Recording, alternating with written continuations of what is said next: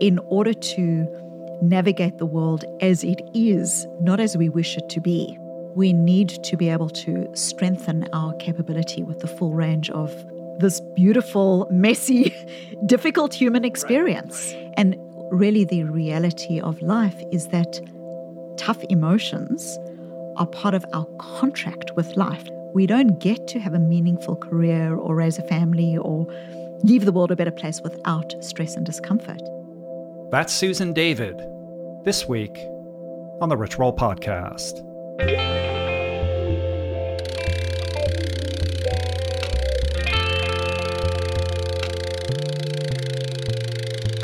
The Rich Roll Podcast. So much of what determines how we navigate the world, how we inhabit our environments, how we choose and pursue our careers, our ability to successfully cultivate and maintain our relationships, how we parent, really how and why we do everything we do, is in so many ways dictated not by rationality or logic or intellect, but instead by emotions. And it is this landscape of our emotions that truly drives, often in mysterious ways we don't consciously understand, our decisions, our impulses, our reactions, pretty much everything we do. And commonly, if you're at least anything like me, to our peril. I can't tell you how many times I've made a bad decision impulsively and then wondered, why did I do that? What can be learned from this mistake? How can I better understand myself and the hidden impulses that drive me? In other words, how can I be more emotionally agile, which is a term that's going to come up a lot today in this conversation, such that I can make better future decisions and simply navigate my world in a more mindful and conscious way rather than in the reactive and impulsive manner that always seems to lead me astray. My name is Rich Roll. How you doing? I am your host. And today we explore this terrain with Susan David, who I think it's fair to say is both a pioneer and one of the world's leading thinkers in this field. Susan is an award-winning psychologist on faculty at Harvard Medical School. She is the CEO of a company called Evidence-Based Psychology, as well as the co-founder of the Institute of Coaching, which is an affiliate of Harvard Medical School. She's on the scientific advisory boards of Thrive Global and Virgin Pulse, and she is the author of a massively best-selling book, a number one Wall Street Journal bestseller entitled, you guessed it, Emotional Agility, which is a very compelling read that walks us through the psychological skills critical to thriving in times of complexity and change. In addition, Susan is a frequent contributor to the Harvard Business Review, the New York Times, the Washington Post, and the Wall Street Journal. And she's a sought-after speaker and consultant with clients that include the World Economic Forum, the United Nations, Google, Microsoft, NASDAQ, and many, many others. If Susan and her work are brand new to you, I suggest you start with her TED Talk. It's entitled The Gift and Power of Emotional Courage. This was my first introduction to her and her work, and it's what inspired me to reach out to her on Twitter and get her on the show. It's quite moving, and although it was published online only about a month ago, it already has almost 2 million views. A couple more things I want to say about this amazing and lovely person before we dive into the conversation. But first, a couple announcements. The first of which is I spent the last year rewriting my first book, my memoir. It's called Finding Ultra, and the brand new updated and revised edition is now available on Amazon and Barnes & Noble in the US and Canada in paperback form, just $7.67 on Amazon, which is amazing, as well as on Audible in audiobook format. And ebook Kindle versions are coming soon if they're not available already. For my international friends who have been having trouble tracking it down, we have signed copies available on my website at richroll.com. And even if you read the first edition and you enjoyed it, I think you'll get a lot out of this new version. There's about 30 to 40% brand new material. I'm super proud of it. If you want to know more about why I rewrote it and what you can expect to find in this revised edition, you can check out my most recent blog post on my site at richroll.com. And secondly, our new cookbook, The Plant Power Way Italia, is now available for pre-order. Reserve your copy today. And if you're a female, please make sure to check out my second most recent blog post on my site at richroll.com for a chance to win a free spot on our upcoming retreat in Tuscany, May 19th through 26th, 2018. It's a $5,000 value. The contest is only open through April 24th, so you got to jump on it now. And those are my two big self-promotional announcements.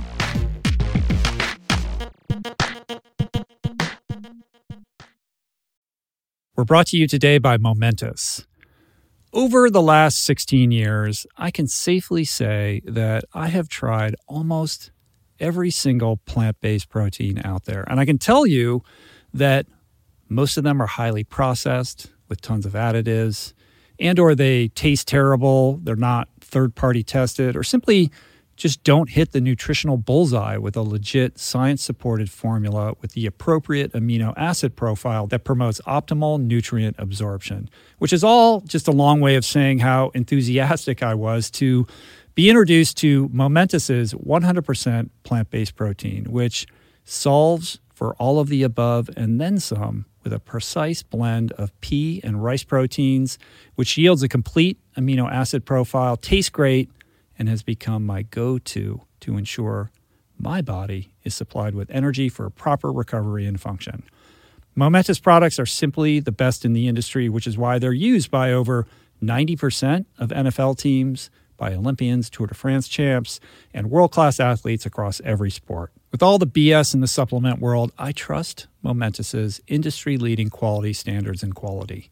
Try Momentous for yourself by going to livemomentous.com/richroll for 20% off plant-based protein and all of their top-of-the-line products. That's livemomentos.com/richroll for 20% off. We're brought to you today by On.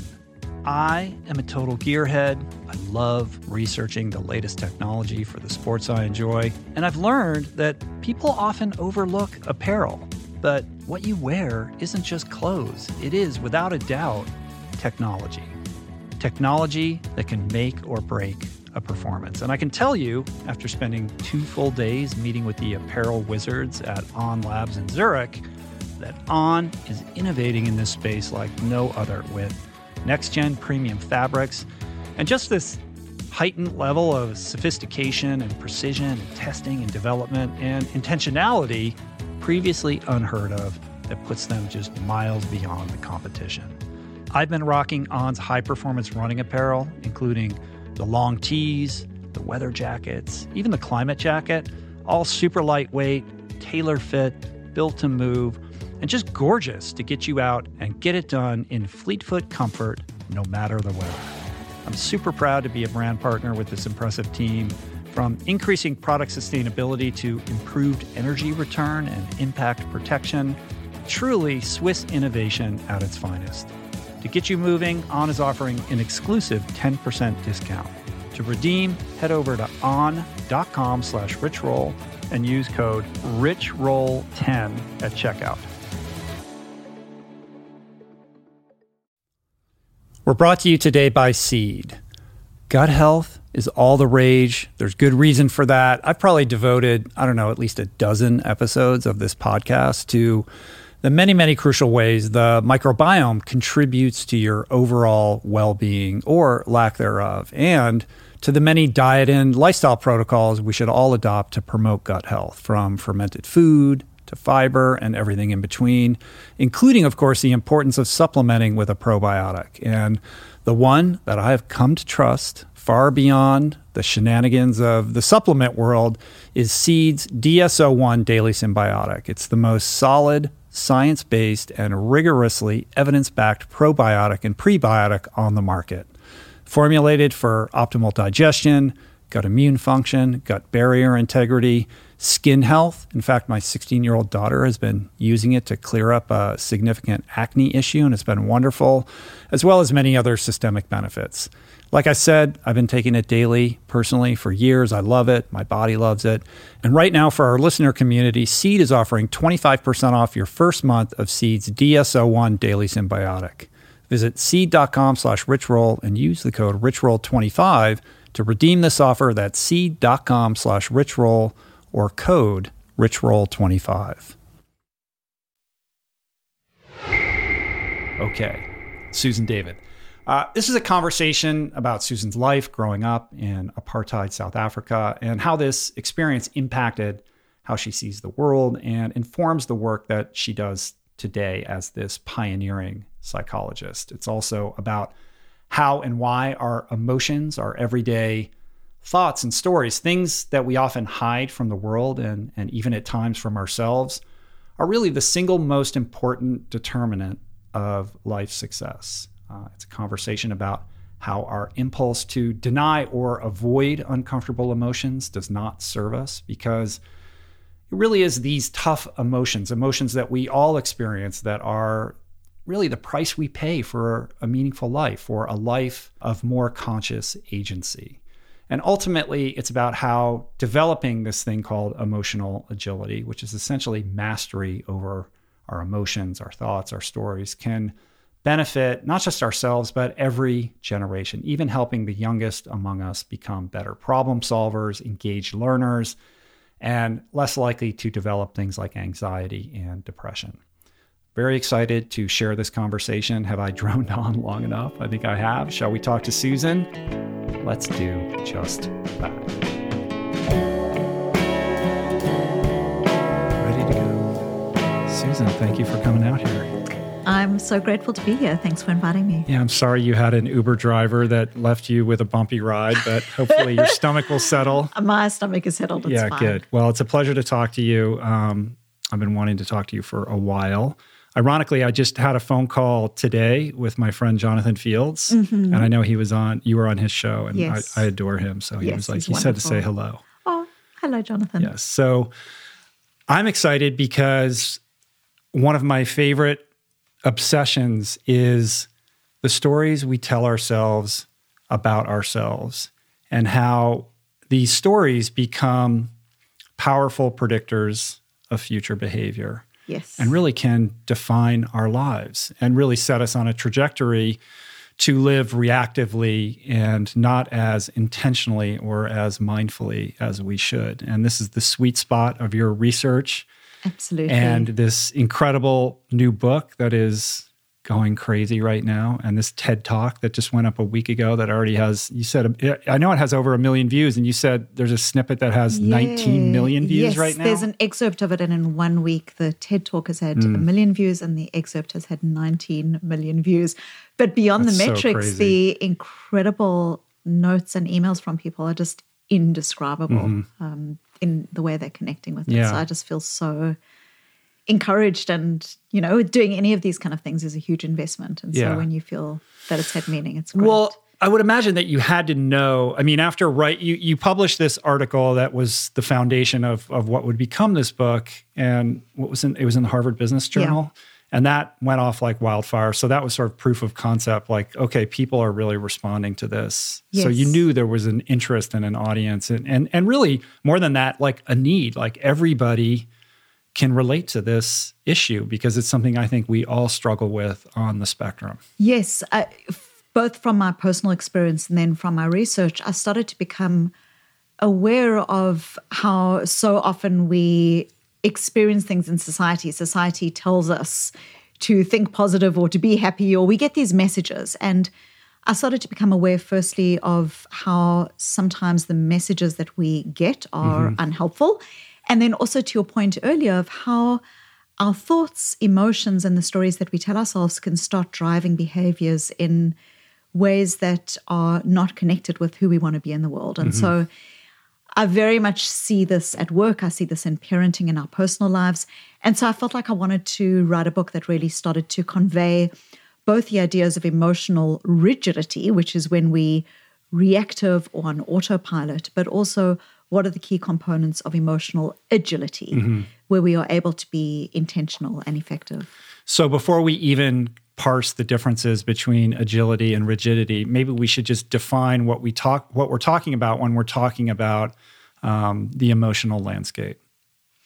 So my work really traverses emotions, so both the physical sensations and the physiological sensations, and also the feelings. So when we then construct something that says, I am sad because of something, the feeling, the thought that we might have, self-doubts, and the stories. So my work traverses this whole idea that our inner world, our thoughts, our emotions, and our stories often drive every aspect of how we love, how we live, how we parent, and how we lead. And yet, so much of the writing that exists on success is effectively writing that's either about set goals and achieve them, or about the landscape of what success looks like. But there's very little that focuses, I think, in an evidence-based way, not to say that there isn't any, but in an evidence-based and research-based way about what it takes internally in the way we deal with our thoughts, our emotions, and our stories. Right. And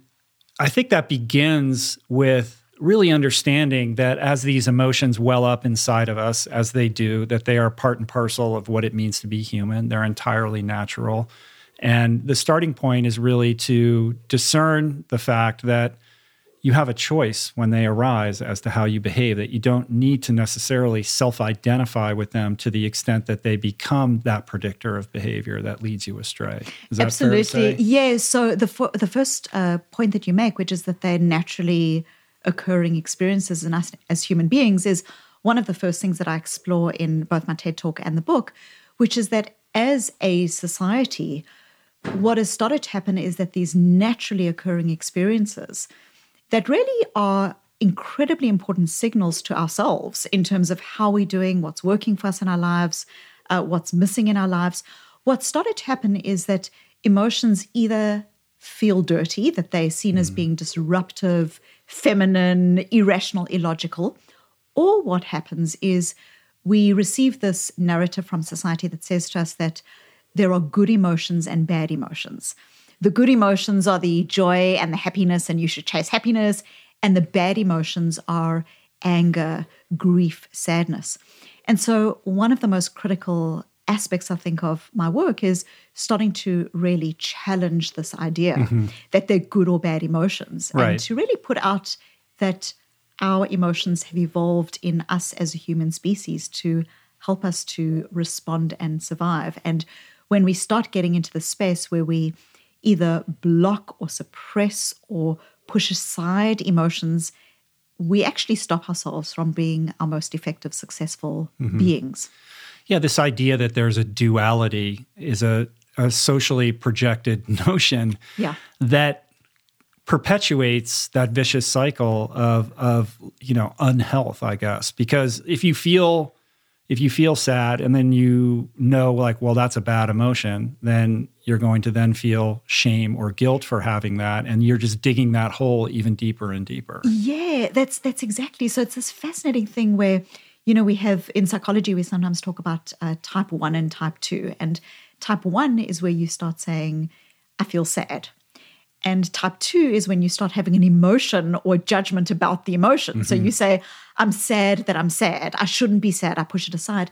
And in some of my work, I, for example, did a survey of 70,000 people, and I found that a third of us, which is a remarkable number, a third of us treat our normal emotions like sadness or anger or even grief, as being bad. And so we push them aside. Or if we don't do it to ourselves, we often do it to people we love, our children. We jump to solution. And I think a critical aspect of well-being is moving beyond the struggle with our emotions into the other space, which is, this is how I'm feeling. What do I need to do about this context that I'm in? Right, to detach from the self-judgment that usually is accompanying that. Yeah, the radical acceptance of all of our emotions, our grief, our sadness, our anger, is a hallmark and a cornerstone of resilience and a cornerstone of effective relationships. That's not to say that because we feel angry, we have a right to be angry and we should act on our anger, or because we feel wronged, we have been wronged. But rather, what's at the core of my work is this idea that our emotions contain signposts to things that we care about. They're these flashing lights. If I feel guilty as a parent, it doesn't mean that I should be guilty, but it does mean that there's a value often that sits beneath that emotion, that I value presence and connectedness with my children. and that I'm not feeling enough of it. I'm not experiencing enough of it. So instead of judging the emotion, if we can rather be open-hearted and accepting and compassionate of it, we can start moving into the space where we are able to discern values that are underneath it. Right. I like the idea that the emotion really sheds light on the extent to which you're invested in that value. So that guilt reaction really just reaffirms to you that that impulse to be a good parent is valuable to you, right? Yes. And that's an affirming way to perceive what you would ordinarily, feel lousy about. That's exactly. Right. And then we start being able to make tweaks or changes or shifts that bring us towards those values. Because the way that I think of values is values are often seen as these abstract ideas, these things that are on walls in offices and mission statements in businesses where values are packaged in with it. And so values can often seem these very abstract ideas, but I see values as being qualities of action. So what I mean by that is every day we have opportunities to either bring ourselves towards our values. If you value health, for instance, you get to make a choice that's either towards that value, depending on what you choose to put in your mouth, or away from that value. So we have these choices every day, and they're qualities of action. And having the sense of what our values are that gets informed by our emotions is hugely protective of social contagion, of going down a path where you then go, how did I get here? I didn't want to be here. Yeah. How am I in this career? And they also allow us to shape our lives in really meaningful ways. And by social contagion, you mean that impulse to compare ourselves to our peers, or what do you mean specifically by that? So there's social contagion. There's this fascinating research on social contagion, and the idea behind it is that we catch behaviors and we catch emotions from other people without even realizing it. So, for instance, we've all had that experience where we get in an elevator and someone's on their phone. And we, without even thinking about it, take out our phone and we on our phone as well. So if we extend that, if you, for instance, are on an airplane and you're trying to lose weight, for example, and your seatmate buys candy, even if you do not know that person, what the research shows is that your chance of buying candy increases by 70%.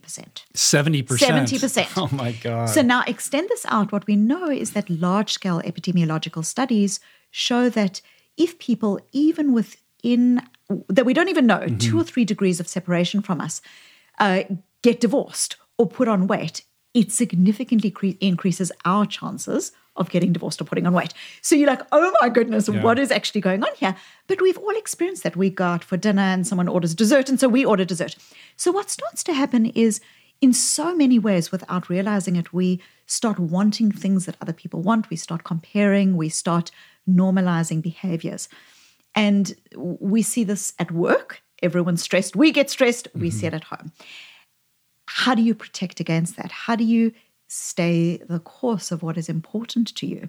And there's just this wonderful, wonderful work that shows that what is called values affirmation, so even spending 10 minutes thinking about who is the parent that I want to be, who is the leader that I want to be, starts to bring those values front of mind and actually protects us from the social contagion. Right. So, excuse me, a couple observations on that. The first thing is that so much of this idea of values is really at the foundation of everything, because it creates this cascading effect on behaviors down the line.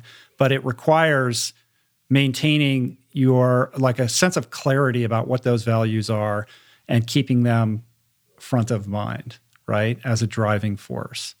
So I would presume that requires some practice and some effort to always be like, okay, well, what are my values and what am I doing, and how do my actions align or not align with what I'm doing presently or what I plan to do? And then secondarily, how do you distinguish values from goals? So the first thing that I would say is I think that, values are foundational here, but in order to even start understanding our values, we need to be able to be in a space with ourselves, with our emotions, with our being that is not in struggle, where we are able to be accepting and where we are able to be compassionate towards our experience, because it's out of that we discern we discern our values. The difference that I make between values and goals is that goals have an end point. You might say, I want to run this amount, and that is a goal, and it's something that's actually achievable. But a value is actually different. It's a life direction. So you never reach a stage, for instance, where you say, I am a good friend, or I am a good husband, or I am, I am a fair person. Rather, a value is a direction that you're trying to move yourself in, but you never reach a point where you say, I am X. So the distinction that I make is that intimate relationships are a core value, or like sort of, basically fertilizing the intimacy of my relationships is important to me. Yes. And as opposed to, I want to run this far, it would be, I want to live a active, fitness-oriented lifestyle. Right. So when applied to relationships, for instance, you might say being connected and intimate, and being one of the things that I think about in my relationship, for instance, is I want what I call a clean relationship. That for me is a value. It doesn't sound like a value, but what I mean by a clean relationship, I mean a relationship in which I am able to have conversations that are important and meaningful with my husband without there being a whole lot of baggage about the conversation. So I feel like it's super important for us that we can go to difficult places and have meaningful conversations, whether it's about religion or money or raising children, without there being these kind of no-go zones, because each of us are bringing our stories. So that's what that might look like. You might have a value about a particular relationship. The way you might enact that value is through particular goals. So you might be saying, I'm going to make sure that a couple of times a week I have good one-on-one time with this person. So that's what a goal might look like, which is very tangible, but it's the value that Right. that One of the drives that. examples you used is, when your spouse comes home or your partner, like, don't be on your phone, like put the phone down, or make sure that you're present and available for whatever exchange. So this is exactly, when you were saying earlier about, of course, the values are these things that when they are front of mind are very, very powerful. We know that values help us to enact and access greater levels of willpower to create effective, sustainable changes in our lives and so on. But of course, they require some cognitive effort, because you're always trying to be, what's the value? And so this is where habits become so important. And this is where work on habits and how to create habits become important. So for instance, in the example that you give, if your value is a value about intimacy and connection in your relationship, but you know that you have a particular habit, and that habit is to bring your cell phone to the table every night, and that stops your opportunity. I can see a look of recognition there. I live in the modern world. So, but if that focus is something that's important to you, then one of the things that I describe in my book is how we can make values-aligned habit changes and tweaks. So say, for instance, you come home from work and you always put your keys in a particular drawer. We know that there's a very powerful way of changing habits called piggybacking, where you've already got a habit that you're engaging in, and so you now piggyback a new habit onto that. And so you put your keys in the drawer and you put your cell phone into the drawer as well. Right, so which makes the habit adoption a lot easier. Correct. Right? And so you're not needing to constantly think about, what is my value here? Because you're making habit changes that are values aligned. What about people? I feel like we skipped way ahead because we're talking about values, which is kind of like the end, but let's stay on this. Yeah, because I want to go back into the hook and all that. But on the subject of values, what about the people who don't have clarity about what those values are? The people that are living reactively, that are living in that are sort of prey for the looping of the impulses that have them hooked, that prevent them from seeing clearly what it is that is important to them. So I talk about this a bit in my book, and it's not something that's unusual. I will often, when I give talks, have people come to me afterwards saying, either this is something I've never thought about, or I have had parents who effectively have told me what my values are, and I've never really been able to sort through what my own values are, or I'm so busy, or I have been so busy taking care of children or earning a living, or, this is nothing. I've just not had the opportunity. I'm just trying to get through the day. I'm trying to get through the day. What are some ways that you can start guiding that process? So there are a couple of things that I think are useful. The first is, if listeners are interested, I've got a free quiz that's available that many 100,000 people have taken on my website, which is at susandavid.com/learn. And that's got a whole list of different values and what those look like. But some very simple questions, things like, when we finish at the end of the day, looking back on our day and saying, what today was worthwhile for me? Not what gave me the most fun, what was most exciting, what was most worthwhile, because stuff that's fun and exciting isn't necessarily a value. You can go to clubs night after night and have a lot of fun, but it's not necessarily a value. So things like what is worthwhile, and the reason that worthwhile is really important is because there's often a level in worthwhile of even discomfort or effort that's gone into that thing, but has been important. And I go through a couple of questions that one can ask oneself to start discerning this. It's a really important aspect. Another thing that comes up is people say, what if my values are in conflict? Right. What if, this is a very common thing, like what if my values are in conflict? What if I value work and value my career, but I also value being present with my children, for instance? And one of the things that I talk about is this idea that values are not these, again, dichotomous things that you either have them or your values are your values. And so the way that I describe this is, if you imagine a diamond and you imagine that some values are front and center at some times in your life, it doesn't mean that the other facets of the diamond aren't there. We are complex in a good way and capable and whole enough as human beings that we are able to have many values. Unfortunately, because we are mortal, we can't be in two places at once. And so sometimes we have to make difficult choices. And so I explore about how these difficult choices that we make, for instance, now, I'm in LA and my husband is at home with my 2 sick children. So you make choices, but the choices, instead of being choices that are laden with conflict and guilt, become choices that have far greater levels of clarity to them because they informed, values-led rather than emotions-driven.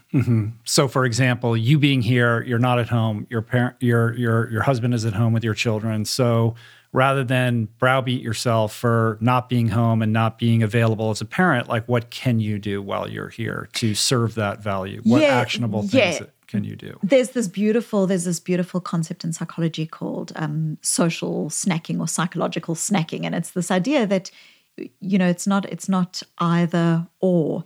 I can be in LA right now because it's important for me to be doing the things that I'm doing, and that's consistent with other values of mine, which is about getting my message out or connecting with people in particular ways about this. It doesn't mean I don't care about my children. What it does mean is that I can look at the context that I'm in and I can make choices, for instance, that when I talk to them later on tonight, that I'm actually present with them. Or so, and that's just an example, but these examples apply to our workplace, it applies to our health, it applies to our relationships, that we can have multiple values and they're not necessarily in conflict. Some might be more front and center at particular times. So let's take a step back. I want to talk a little bit more in depth about the stories we tell ourselves about ourselves and the kind of emotional rigidity that goes hand in hand with that. But I think in order to properly contextualize it, it's worth kind of going back into your own personal history because this is not just an academic pursuit for you. This was born out of your own challenges growing up. Yeah. So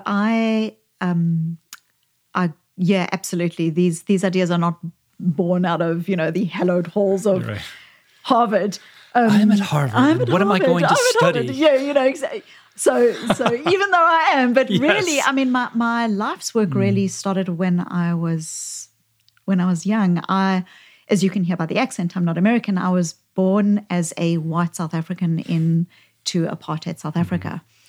And so as you grow up, you have this growing sense of horror at the society and what that society is doing to its fellow human being.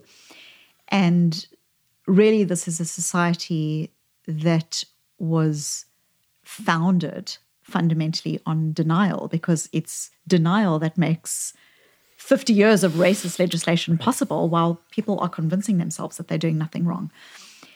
And so that was my context. And from very early on, I started to, ask questions about, what does it take internally to thrive in a world where there is both this beauty and there's this fragility and difficulty.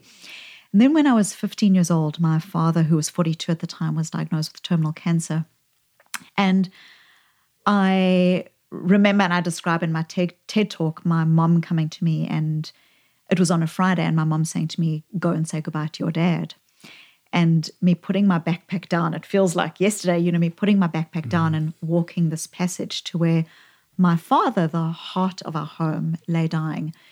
And I said goodbye to him, and I went off to school. I didn't know that he was going to die that day. And he did.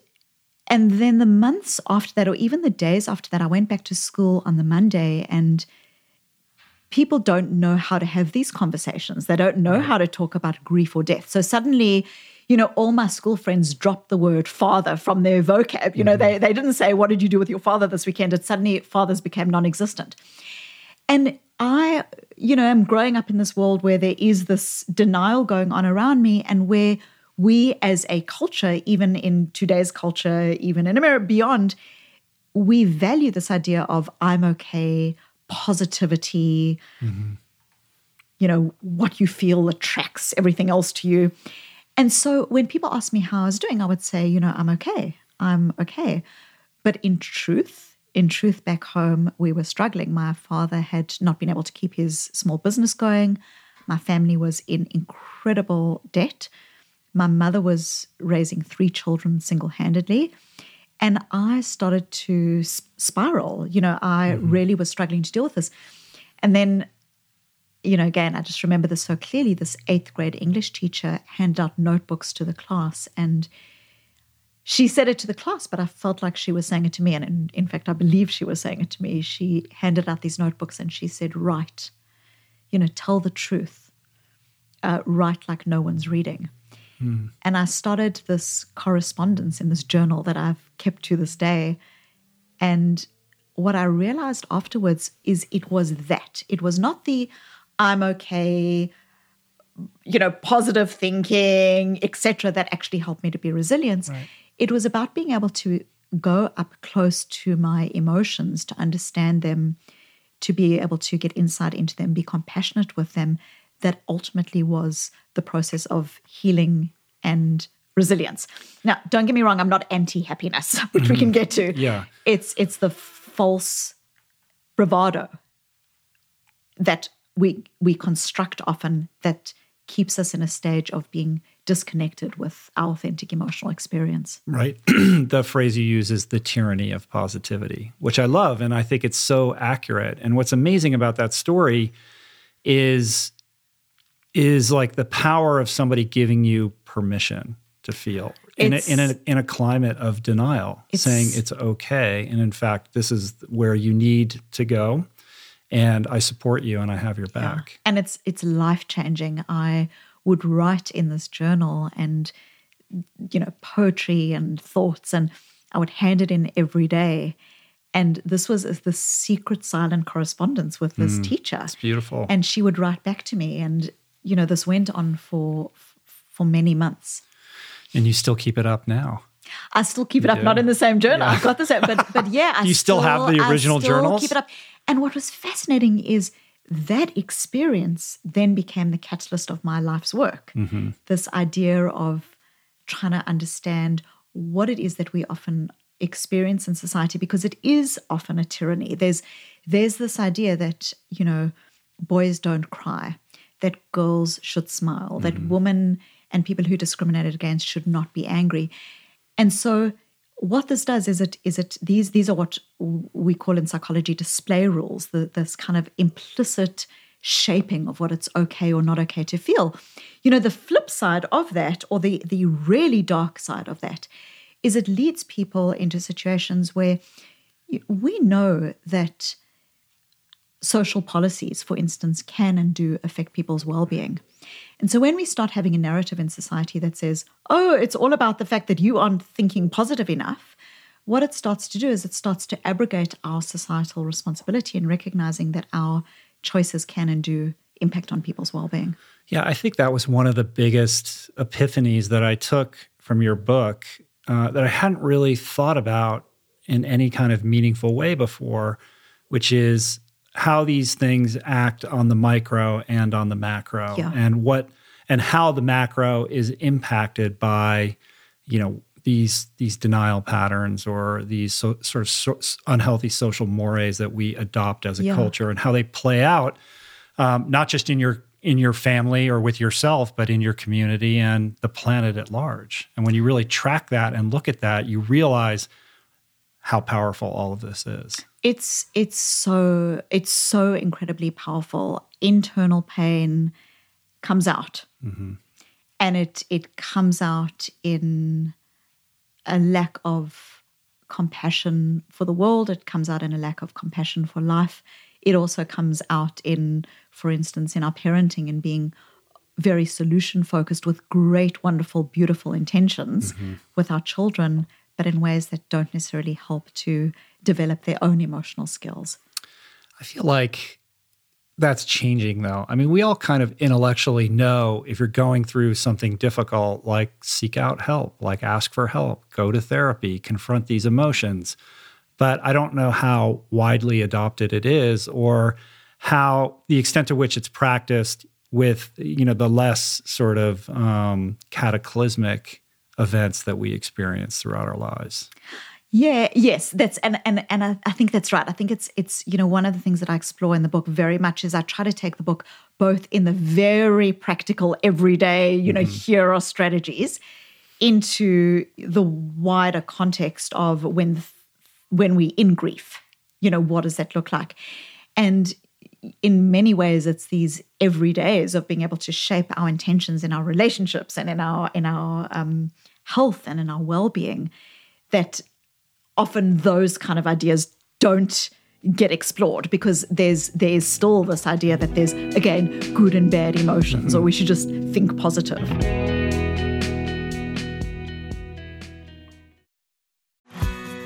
We're brought to you today by Recovery.com. I've been in recovery for a long time. It's not hyperbolic to say that I owe everything good in my life to sobriety.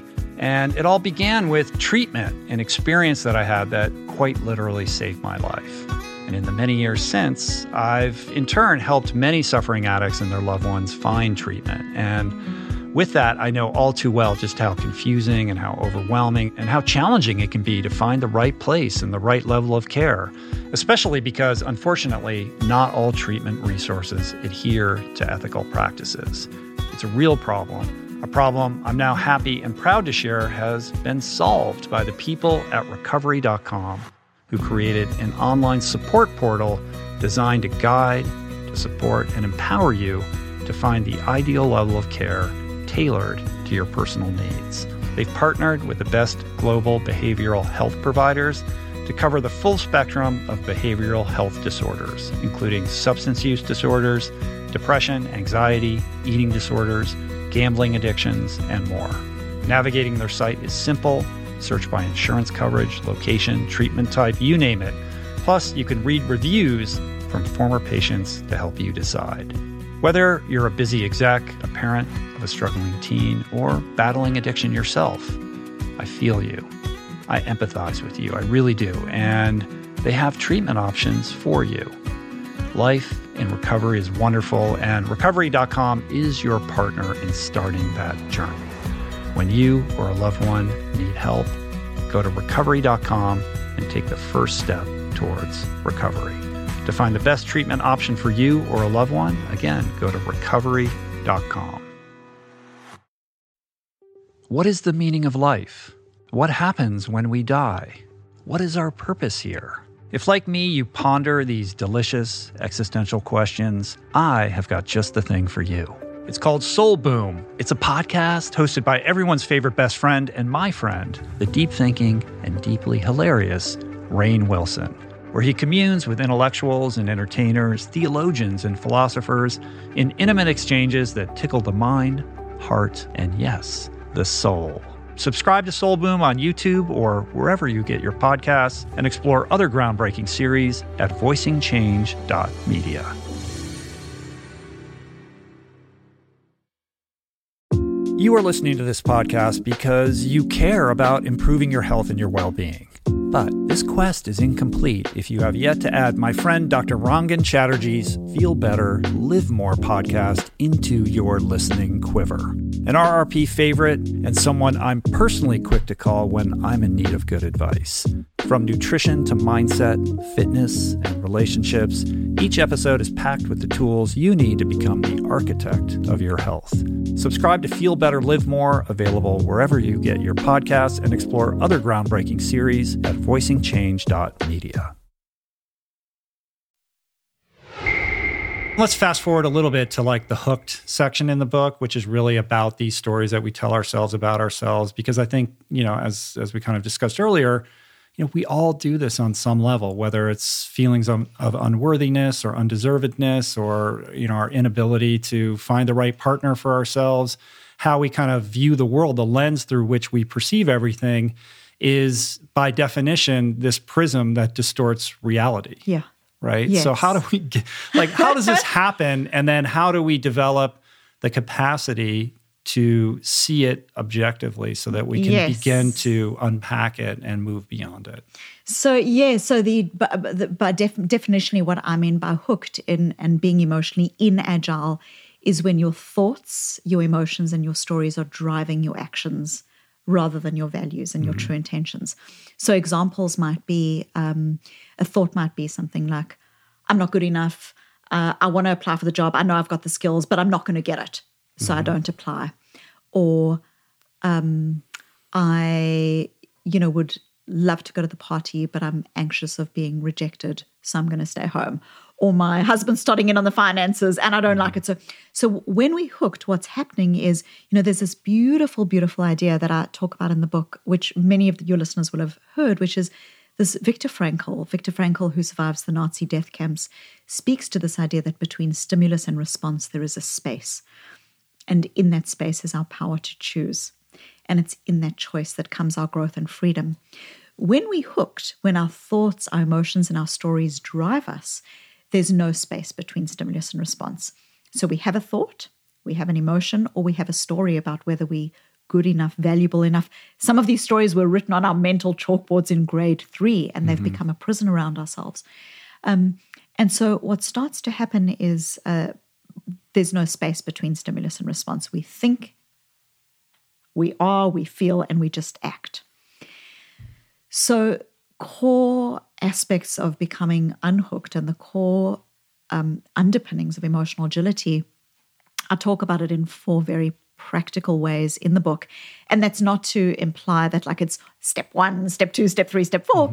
But really I talk about these 4 movements, if you like. The first is about being able to show up to ourselves in ways that are curious and compassionate and not in struggle with ourselves. So where we're actually able to extend compassion to the fact that you might have a story about your value in life, or you might have a story about what relationship you deserve. And that story's probably come from somewhere. Right, there's something that happened. Yes. But what's interesting kind of psychologically and neurologically about that is there's always going to be some inciting event. There's some hook to which you're hanging, your evidence for why you tell this story. Something happened, you got fired or you got rejected or something like that.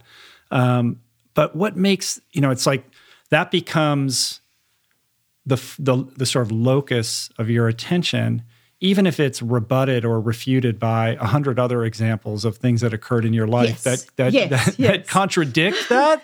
But for some reason, we make these decisions like, no, that's the way it is. And we hold on to that. Yeah. Right? So human beings are story-making machines. And actually, we as human beings, one of the things that sets us apart is this making of stories and the idea that creating stories helps to keep a coherent narrative in our lives. That, makes sense of our world. It helps us to say, well, the noise that I'm hearing is the whirring from the washing machine. We would be on cognitive overload if we were assessing every single stimulus in our lives anew every single day.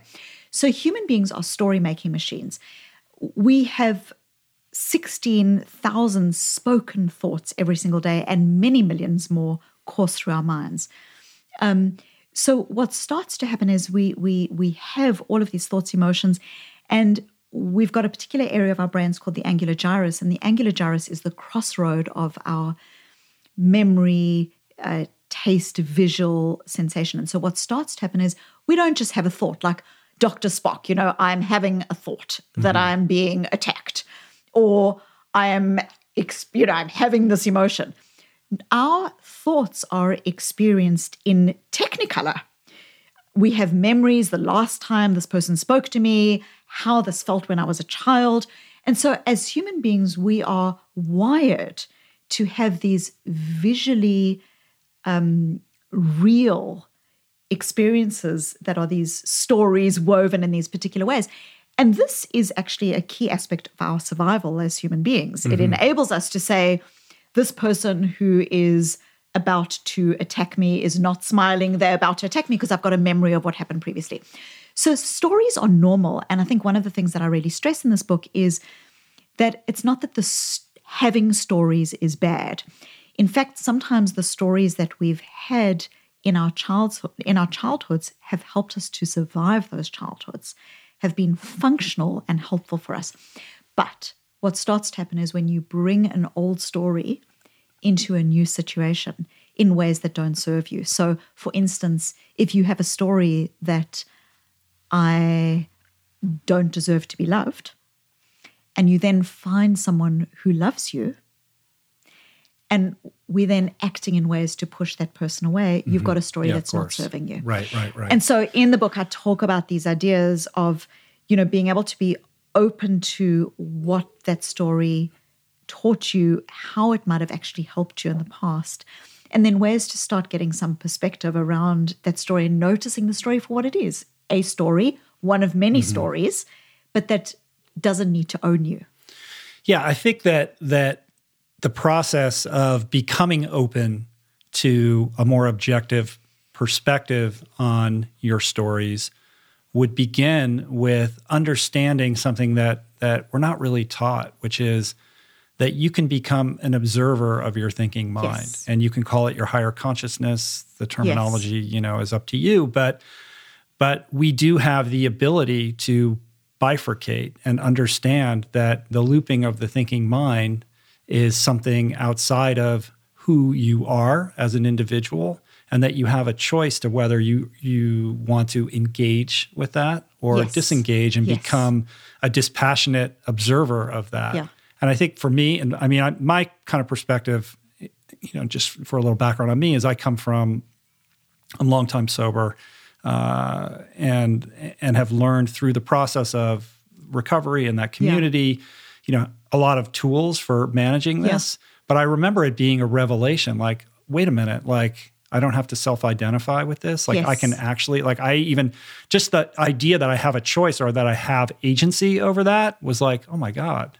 Completely mind-boggling. And in the book, I talk about this first movement, which is showing up, but the second movement is exactly this idea of stepping out, being able to notice your story and be compassionate towards your story, but not be your story. To be neutral, to be the neutral observer. Just really some kind of fascinating strategies around this. And we've all experienced this even in, subtle ways. We've experienced that thing when you are outraged with some customer service agent down the telephone and you want to kind of vent at the person and you on fire. And then that little voice goes off inside your mind that says, Susan, if you rant at this person, they will conveniently lose your file and not solve your problem. And so we've all had that experience of being upset or angry with someone and then had what is, a meta thought or a metacognition, a thought about our thought that helps to create that sense of separation between stimulus and response. And so, simple strategies that help us to do this are, for instance, we often will say things like, I am sad, I am angry. And what that does is it makes you, all of you, 100% of you, sad. Whereas you are more than sad. You've got other feelings, you've got other thoughts, you've got other stories, you've got other values. And so simply just noticing the thought for what it is, which is what you describe, I'm noticing that I'm feeling. I'm noticing that I'm thinking. I'm noticing that this is my victim story. What that does is it starts to create separation. Another way that we can do this is to start labeling our emotions accurately. When you say something like, I am stressed, again, it's all of you, and it's this very diffuse, difficult to describe emotion. Actually? What does that mean? There's a world of difference between I'm stressed because I was let down by my team versus I'm in the wrong career versus actually I'm kind of grieving for lost time. So we know there's this fascinating research in emotions called emotion granularity, which is this idea that if you say to yourself, what are two other emotion words to describe my stress? I'm disappointed or I'm angry. What this does is it starts to activate our understanding of the causes of those emotions and also starts to activate what's called the readiness potential in our brains, where we're starting to be able to set goals towards what do I need to do about the situation. So there are many different strategies of perspective taking and being able to move into that observer space, but it's incredibly powerful. Yeah. Oh, so much so. I mean, in recovery, it's sort of, they call it the inventory, which is sort of journaling, right?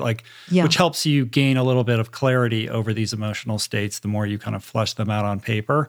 But I would also imagine that the journey towards the process of trying to expand that space that Viktor Frankl is talking about can be significantly enhanced through meditation and mindfulness practices, because it really helps you become that dispassionate observer. Yeah. So people will disagree with me on this. What I talk about in this book is I think that mindfulness is very, very powerful.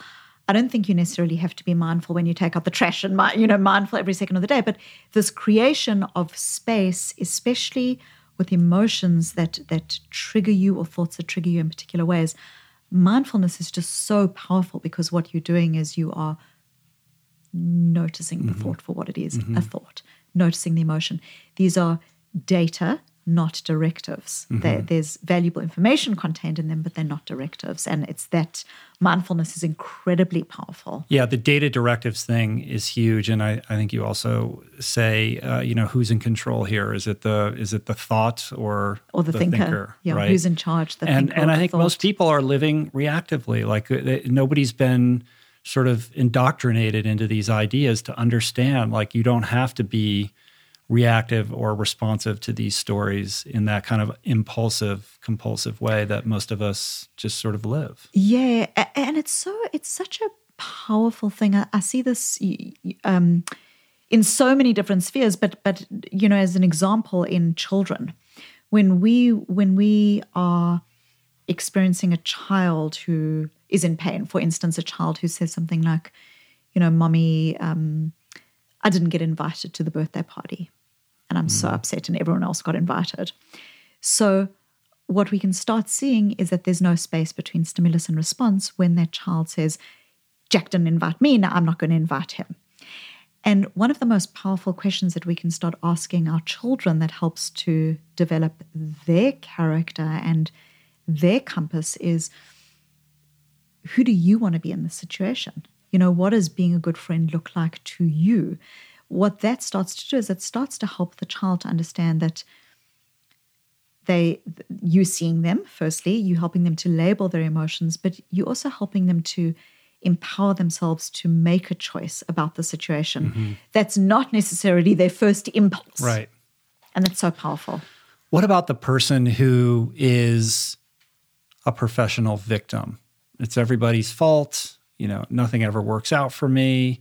Just doom and gloom with it's raining on them wherever they go, no matter what. And my experience with this kind of personality type is you can provide them with you could say, here, read this book, or why don't you try this, or why don't you try that? And that person is generally disinterested in that and more interested in searching for evidence that reaffirms the victim narrative. Does that have you come up against this? Well, it's fascinating. One of the most remarkable studies that I came across when I was researching this book is, and it just sounds completely, at odds with what you would expect, but it was research showing that when people who've got a story that is very much about a victim and low self-esteem and the world is against me and so self-identified. And it's very, very identified in this way. So imagine you've got someone who's experiencing that story and that person is in a job and that person gets promoted.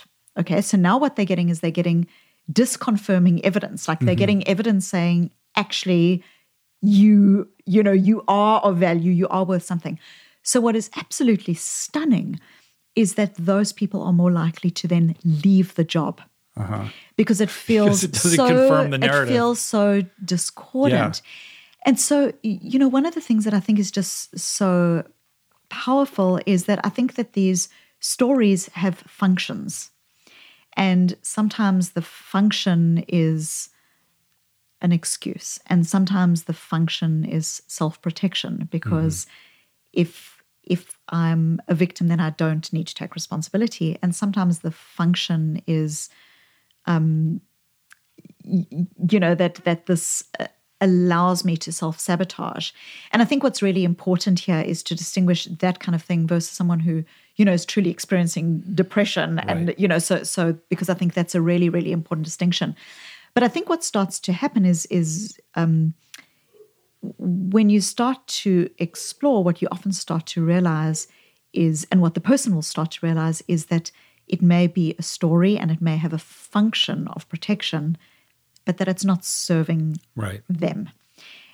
And so instead of becoming kind of judgy about the story, if we can help them to identify what are values that story is taking them away from, or what are relationships, or what are other parts of them that are not being enabled. Right. Yeah, I would. Super powerful. I could see that. I'm just, as you're describing that, I'm thinking, if somebody's walking around their whole life with a certain story, like the idea that you're going to then say, well, do this, and then suddenly the story no longer applies. Like, it's complicated, right? This is a very difficult thing. It is, and I think this is where being able to be more attuned and nuanced to for the person of the emotion that they're experiencing, this is where, writing is incredibly helpful because it starts to gain insight. This is where exploring, what are things that you're wanting to move in the direction of that you're not, this is not a one conversation thing, but I think that what are ways that you can start experimenting with different ways of being that are more connected and that take you to discomfort more is just very powerful. Let's go back to this conversation about the good and the bad emotions and our sort of inability to just embrace that the human condition it requires all of it. You have this beautiful phrase in your TED Talk, something about how the beauty and the fragility of life go hand in hand. I'm butchering it, I'm sure. Yes. But this idea that we need to embrace all of ourselves and that the path towards healing and wholeness and self-actualization requires us to, have a meaningful embrace of whatever life throws in our path. Yeah. Yes. It's this idea that life's fragility, life's beauty is inseparable from its fragility. And, I explore in the book this idea, I think we've all had this. It's like you walk around and you're young and then one day you realize that you're not young, you're sexy, and then you realize actually no one's even looking at you anymore.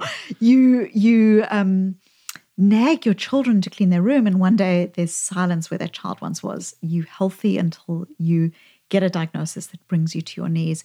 And really the reality of life is that tough emotions are part of our contract with life. Like we don't get to have a meaningful career or raise a family or leave the world a better place without stress and discomfort. And yet we live in a culture that pays lip service to like going towards your, going out of your comfort zone. But that at its core really has this idea that there's good and bad emotions. And so you start looking at the just frightening, public health crisis, which is that depression is now the leading cause of disability globally. Right.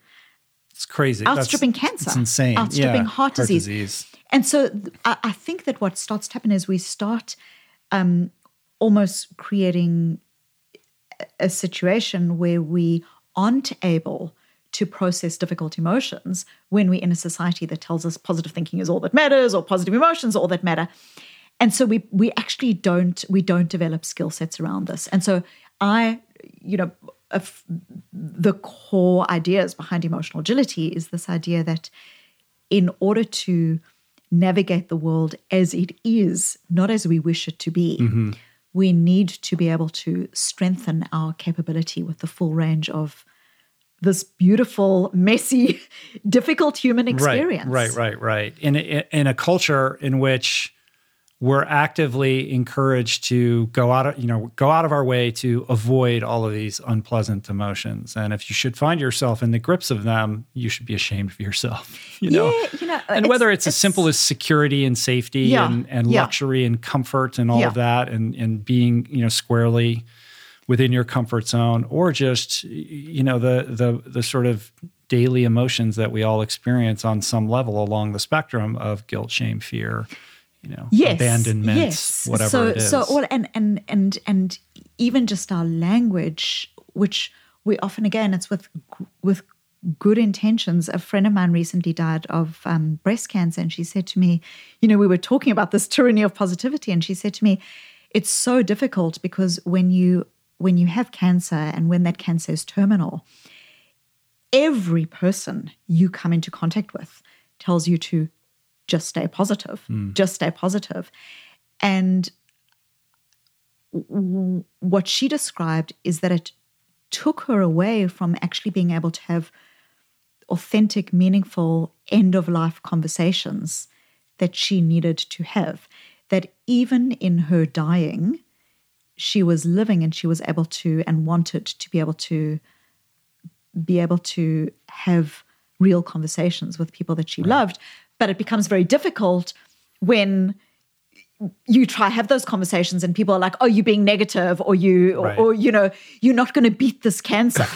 It says more about the discomfort of the person delivering that, because it is so uncomfortable for most people to talk about death, and these things are scary. So when they may be well-intentioned saying stay positive, but most likely they're uncomfortable with anything other than that, right? So it's their way of like, well, I have to say something. Yeah, well, it's a Band-Aid for the individual, and again, it's done with great, I'm not trying to, but it's a Band-Aid for the person who's delivering that rather than actually being fundamentally helpful. So often, I'm not saying, there might be many people in the world who experiencing illness where someone saying stay positive is helpful. But I know that there are many people that I've spoken to who find that it feels like, okay, now not only do I need to beat my cancer, but I've now got to deal with these somehow bad thoughts that I'm not allowed to be having. Right. And hold up this face of strength when you don't feel like it, and feel badly if you can't live up to that.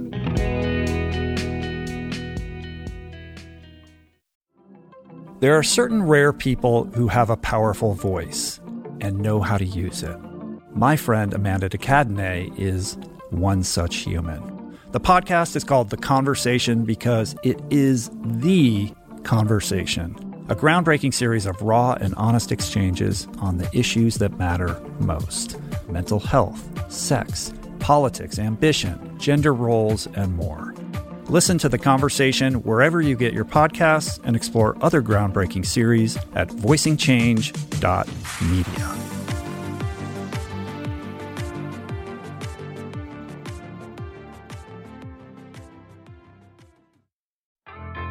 There is so much health information out there. It can feel overwhelming and leave even the most well-intentioned confused about what's what and who to trust. Well, the first person that I call when I'm seeking clarity is my friend and nutrition expert, Simon Hill, host of the fantastic podcast, The Proof. Each week, Simon matches wits with brilliant scientists, translating their evidence-based insights into actionable tools for better well-being. Subscribe to The Proof, available wherever you get your podcasts, and explore other groundbreaking series at voicingchange.media.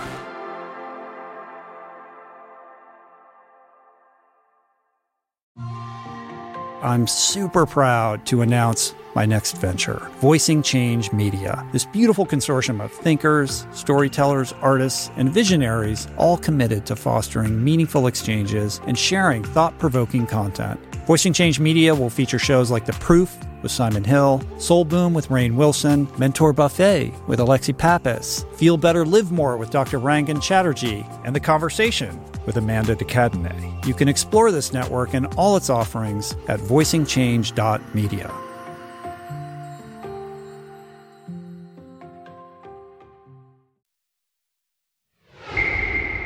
Kind of inside of that also is this idea that you explore, which is that the more we do actively deny these emotional states, the more we empower them. Like below the surface, the more we try to pretend they're not there, the stronger they become. They're doing push-ups in the dark. Well, it's so fascinating. So again, I just want to stress that I'm not anti-happiness or like anti being positive. What I'm anti is a narrative that constructs good and bad around these things and then leads us into stages of expectation that I should be happy or that I can't be unhappy. And yeah, it's fascinating when you look, for instance, at people who have a very strong expectation that they need to be happy, and you track those people over time, those people become less happy.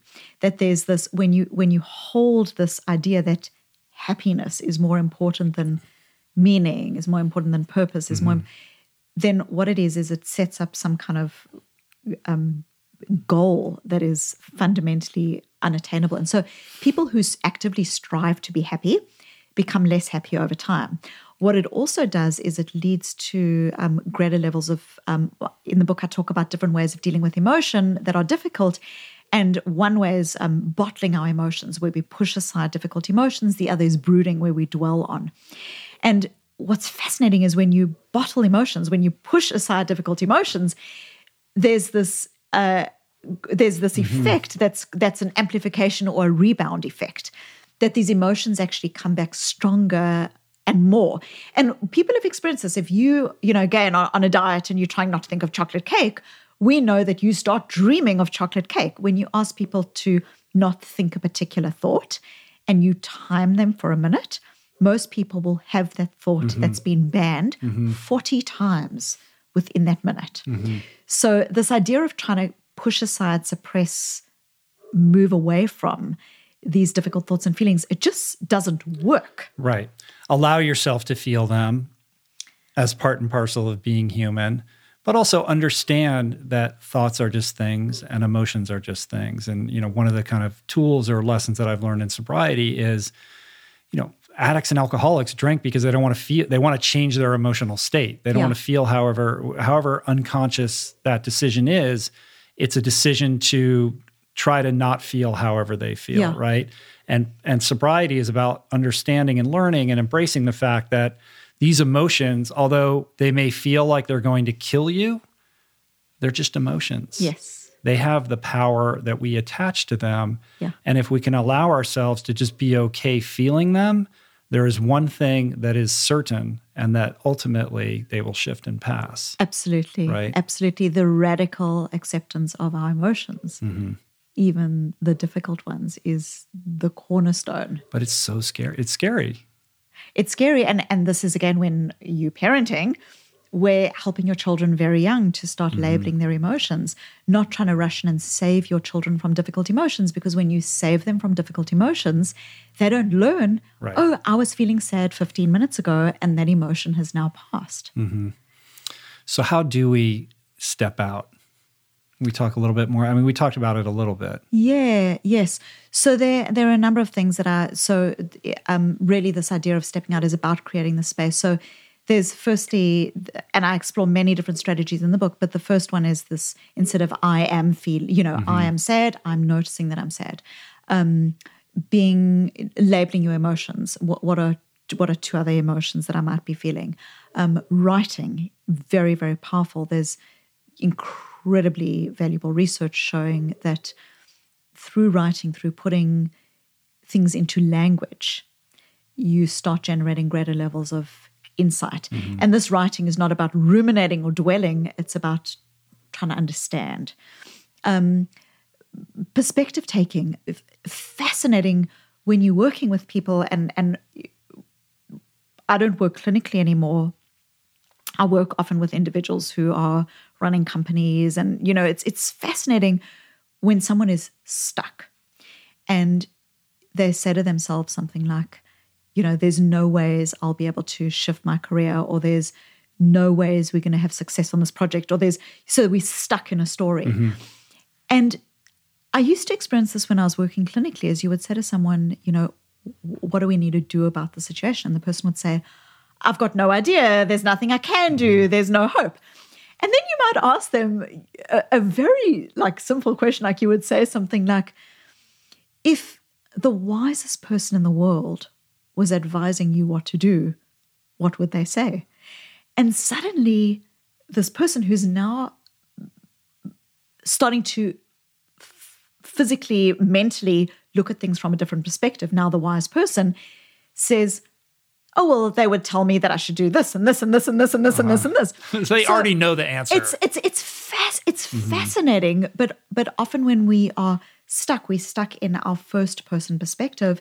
And so when we start using this perspective taking capacity, what would the person who loves you most in the world be advising? We start being able to shift this. In therapy, when I was working as a therapist, we'd often do this physically, which sounds kind of bizarre, but it's very helpful, is we would actually sit two chairs next to each other and we would ask the person to move physically from one chair to the next, having a conversation with themselves. So the person who's stuck and the wise person. And it sounds, but what's just incredible is it starts to create a palpable shift. Another thing that I would say is, often when we stuck, we talk to ourselves in the first person. So we'll say something like, I'm stuck. I don't know what to do. I don't know what to do. Try shifting where you say, so Susie, what do you think you should do right now about the situation? Again, it sounds kind of crazy, but it works. It works. We're starting to create space. And in that space is something incredibly powerful, which is empowerment and ownership of choice. Within that, there is the development of an intellectual understanding, a more objective understanding of what the problem is and what the way forward looks like. But I feel like all too often there's this massive gap in between the intellectual understanding and the tangible or sustainable behavioral change. Yes. Right? It's sort of like, I know I need to do that, and yet it still doesn't happen, or there's something hamstringing that person that prevents them from taking the action they have enough awareness to know is what they're supposed to be doing, and yet they just can't muster the will or whatever you would deem it to get it done. Yes. So what's going on there? And so often what's going on there is people, even though they've got the intellectual expertise around it, are still actually kind of in the contemplation stage. And it's really, this is almost like when you in a job with your KPIs and your boss says you've got to do these 10 things today, otherwise you're not going to get a promotion. Or, it feels abstract and it feels like this is a list of stuff that I've got to do, but I don't have any intrinsic investment in it. And so what is absolutely just critical to on-the-ground behavior change is moving from this intellect into this is where these values come in. Right. This is where these values come in. Like, what is the value to me? Not, okay, I've got to lose weight in an intellectual sense, but what does this being healthy mean to me in being able to watch my children grow up? Mm-hmm. And I can give you, I'll give you an example of this. As many years ago, I was working with a client who's now a very good friend, and he had adopted a child from Nicaragua. And so this friend of mine had gotten married very late. He hadn't been able to have children, and he adopted this kid, and this child had lived in the most heartbreaking conditions in an orphanage where for 3 years the child had been fed through bars of a crib and untouched and unheld. Mm. And my client for many, many, many years had been trying to make health changes. He had gone to doctors. His wife was at him. He had done it all, and he hadn't been able to shift. And he very much had the story of he traveled a lot. I'm a consultant. I can't get into a routine. I just can't do it. And his child, as the child grew up, had profound learning difficulties that had likely been precipitated by this experience in this orphanage. But the child turned out to be a remarkable artist. Mm. And one day, this little boy draws a picture, and the picture is of this individual in pain, like excruciating emotional pain. And the little boy, now at the age of 16, titles the picture The Orphan. And my client says to the little boy, or now to the adolescent, I understand that you often draw experiences that you had when you were in the orphanage, but why is it that you're drawing a kind of 16-year-old version of you, but calling it the orphan? And this little boy just started sobbing, and he said to his dad, because I know I will be orphaned again. I know that I will be orphaned again. Mm-hmm. And my client describes how, and I explore this in the book, is his goal that was a have-to goal. I have to lose weight, which is this prison that he had somehow wrapped himself around, shifted into a want-to goal. The want-to goal is the goal that's intrinsically felt and values aligned. And he was able to, and now long-standingly, has made successful changes to his health and well-being. So I think what so often happens is we think that we can make changes by exerting brute force against ourselves. We know we need to do it intellectually, mm-hmm. but we exert brute force. But sustainable change actually doesn't happen in that way. Sustainable change happens when there's an intrinsically felt motivation that is not a have to, but a want to, a value that is important to us. It's a beautiful story. It's heartbreaking, but has a nice ending to it. It's powerful, and I think that's absolutely correct. I think that if somebody has a huge capacity for self-will and dedication and devotion, they could white knuckle themselves through the achievement of some goal, but ultimately, it's not a sustainable situation unless it's values aligned. And that's why I always kind of talk about willingness and what a gift it is, because it's something you can't give to somebody. Like if somebody's willing or they're not, like somebody is willing to do whatever it takes to get sober or they're not, right? And how do you ignite that in another individual? And from what I'm gathering from what you're saying, like I've always thought, well, that's just, I'm powerless when it comes to that if I'm trying to help another human being. But what you're saying, which is very interesting, and I'm just thinking out loud, but if you can get them to direct their attention towards their values and then link up whatever that goal is or that aspiration is in a way that aligns with that values, that's a starting point to try to get them to a place where perhaps some willingness can begin to flourish. Yes, and then there's the habit, then there's the cues in the environment and the habit change. But I'll give you just a practical research-based example of this. Imagine you are, I keep going back to chocolate cake because I'm obviously obsessed with chocolate cake today. But so imagine you've got a goal that you're trying to lose weight. I have to lose weight. Okay, and there's a piece of chocolate cake in the refrigerator. What we know is that when you've got a have-to goal, so it's not out of a sense of values, but more shame and obligation very often, that piece of chocolate cake, we know in research studies that what it does is it actually ramps up temptation. So have-to goals actually ramp up temptation. Mm-hmm. They make us want the thing that we can't have, and we focus and focus and focus on it. There's resistance. There's resistance. Mm-hmm. So now you take that, and so you might say, well, what about willpower? What about this, what you were talking about, this white-knuckled willpower? What about willpower, just brute force against it? But what's fascinating is your brain processes taste sensation 195 milliseconds before you even know you are making a choice.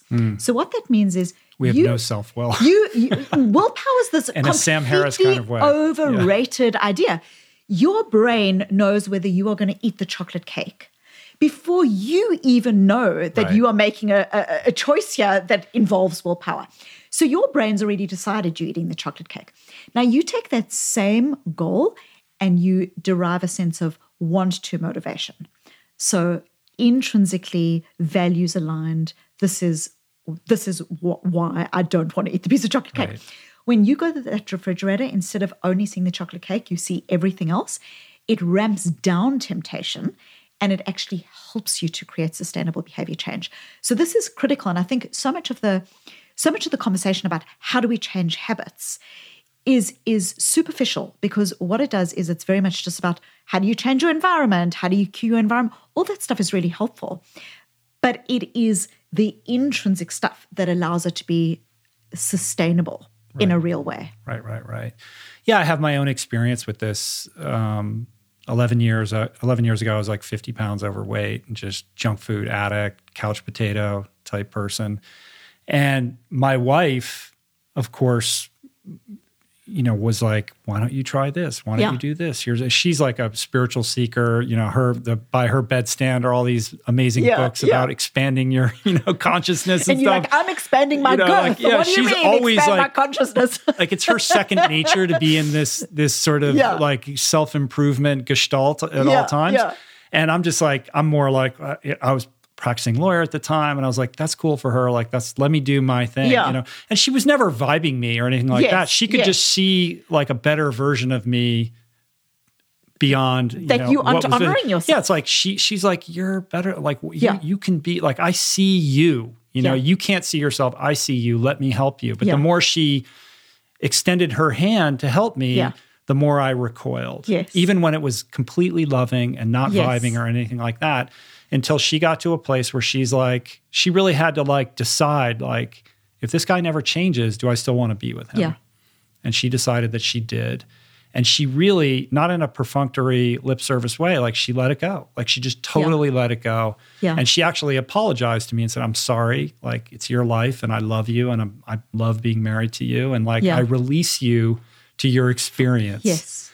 And there was something that I was not conscious of at the time that was very powerful, because what it did was it shifted my awareness from, to use your vernacular, from a should to a want. Yeah. Because suddenly I didn't have to do anything for her, but it made the mirror suddenly present itself in front of me and led me to question, what do I want for myself? Which is a question I hadn't asked yet, because I was so focused on like what other people were expecting me to do. And the resistance to that. And nothing was changing, right? And so when I finally did ask that question, I was able to, this was all just in a very muddled, intuitive way. I wish I had had this book. It would have led me this is a book that Julie would have given it. She would have said, you should. And you would have been like, no, I refuse to read it. Yes. But that did really kind of lead me into trying to better define what my values were and what I aspired for myself. And that was a huge, tremendous shift that completely changed my life. Yeah.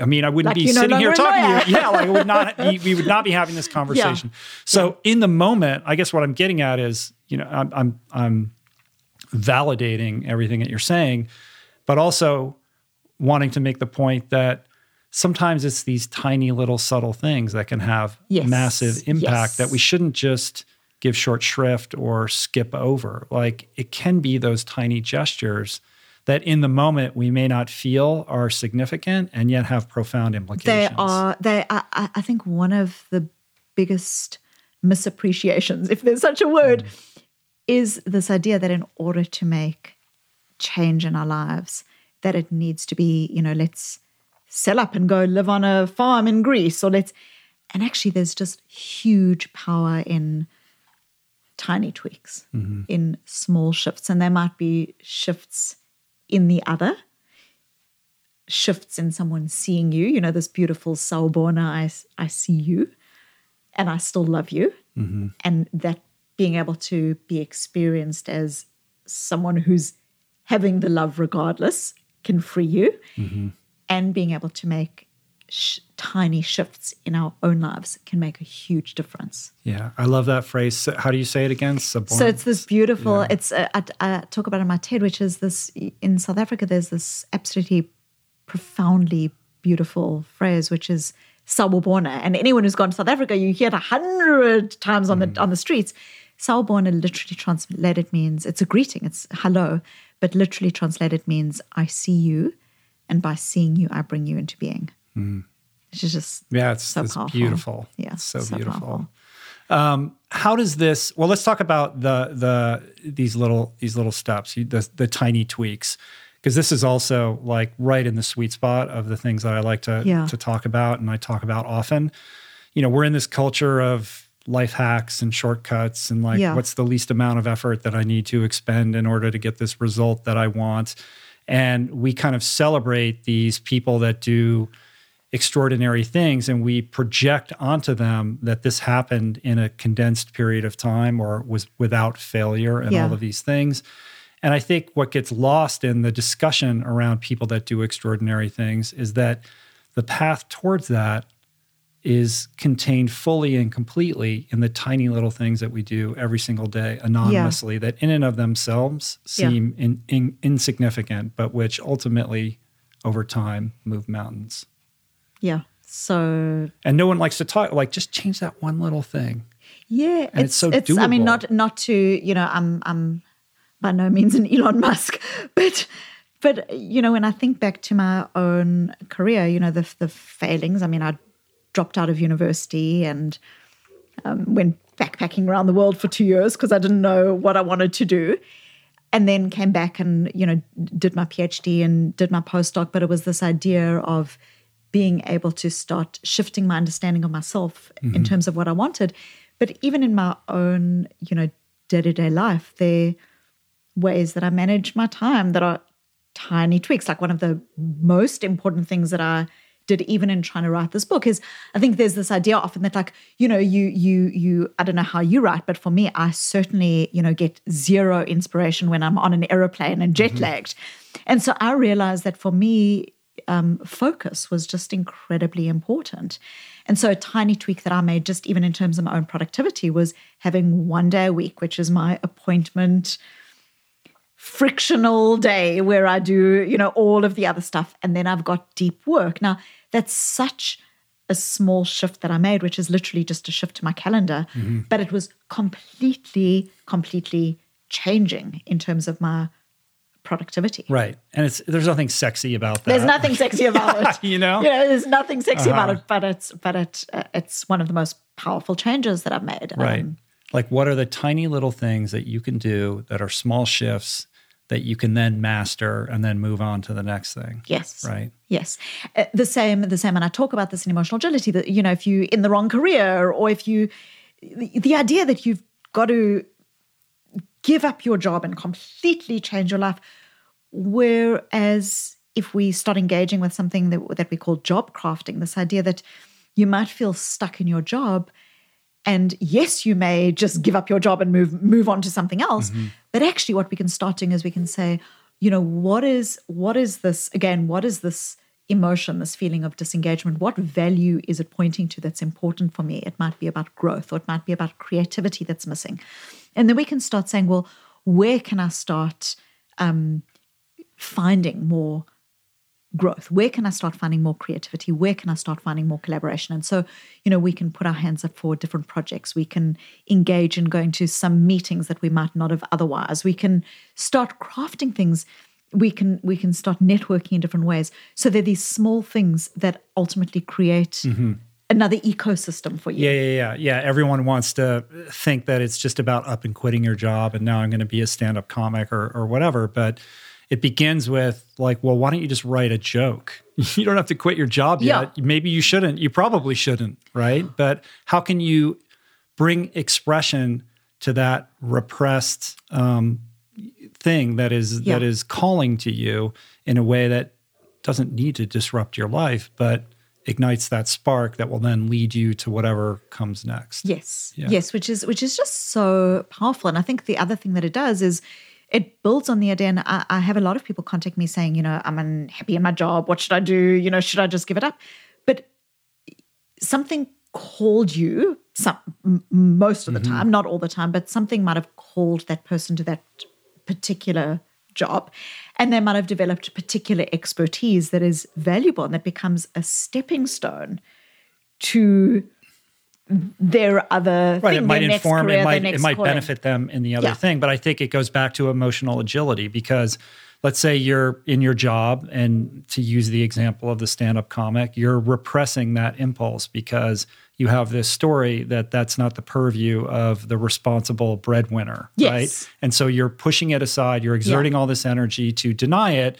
You know it's there, but you're trying your best to not consciously engage it. Yeah. Emotional agility would be, that's tapping on me. Yeah, let's explore that. Okay, I'll write a joke. But I can do it in a way that's somewhat dispassionate, and I don't have to get all crazy about it. But okay, yes, notice, yes, yes, it's beautiful. And then on top of that, to kind of piggyback onto that, there's this idea that you talk about, which is the teeter-tottering, right? Yes. You want to talk about that a bit? I do. Yeah, I love this too. And I have ideas about this, but explain what that means. So it's this idea. So again, in the book, what I do is I talk about these 4 movements. I talk about showing up, which is noticing your thoughts and your emotions in compassionate ways, stepping out, which is creating the space, walking your why, which is this, how do we make values-aligned choices, and then moving on. This is this tiny tweaks as well as this teeter-totter principle. So the idea behind this is that often when in life, whether it's in relationships or at work, we develop strong levels of overcompetence. So the idea here is that you can do your job with your eyes closed or you know what to expect. And this doesn't mean you aren't busy. You might be very busy doing something in a rote way. And when we're overcompetent, it's a very strong risk factor for just feelings of disengagement and ultimately a sense of disempowerment. So overcompetence is very difficult for us. But by the same token, human beings like comfort, and we really struggle with the opposite, which is over-challenge. Over-challenge in a job is where you keep feeling like you're being thrown in the deep end, you never know what's going on, the goals keep on changing. It's, again, a very strong risk factor for disengagement. And so the sweet spot of growth in our lives is where we're neither overcompetent nor overchallenged. So what we're doing is we are working at the edge of our ability. So keeping on, again, pushing the boundary, not just for the sake of it, again, in a values-aligned way. You can take that same idea and you can apply it in relationships, where you're in a relationship where you go out with your spouse, you go to a movie, you know what the person's opinion is of the movie, you know what they're going to order at dinner, you know what you're going to talk about at dinner. You're overcompetent in that relationship, and it's a risk factor for that relationship. You also don't want to be over-challenged where you're walking on eggshells. So what do we do when we are trying to work at the edge of our ability? Usually what we're trying to do is we're trying to either expand breadth or depth. Breadth might be we trying new things, we moving into environments that are maybe new, we maybe instead of going out with the same group of friends with our spouse every week or the same movie, we're trying different things. So that's breadth. Depth is where you start going deeper, where you start developing greater levels of expertise, or with your spouse, you start having conversations that you might not have had for the past 20 years. When you actually ask the person what their dreams were or what their fears were. So depth and breadth are usually ways that we start expanding the edge and moving at the edge of our ability. And it's in that zone that we have our greatest levels of growth and, yes, discomfort.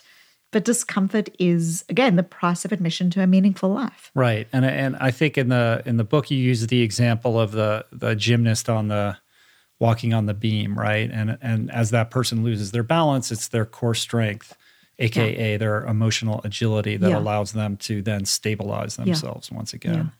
Yeah, and it's sort of like I had a couple weeks ago, I had the climber Alex Honnold in here, you know, who's just brilliant what he does. And it's so extraordinary what he's able to do.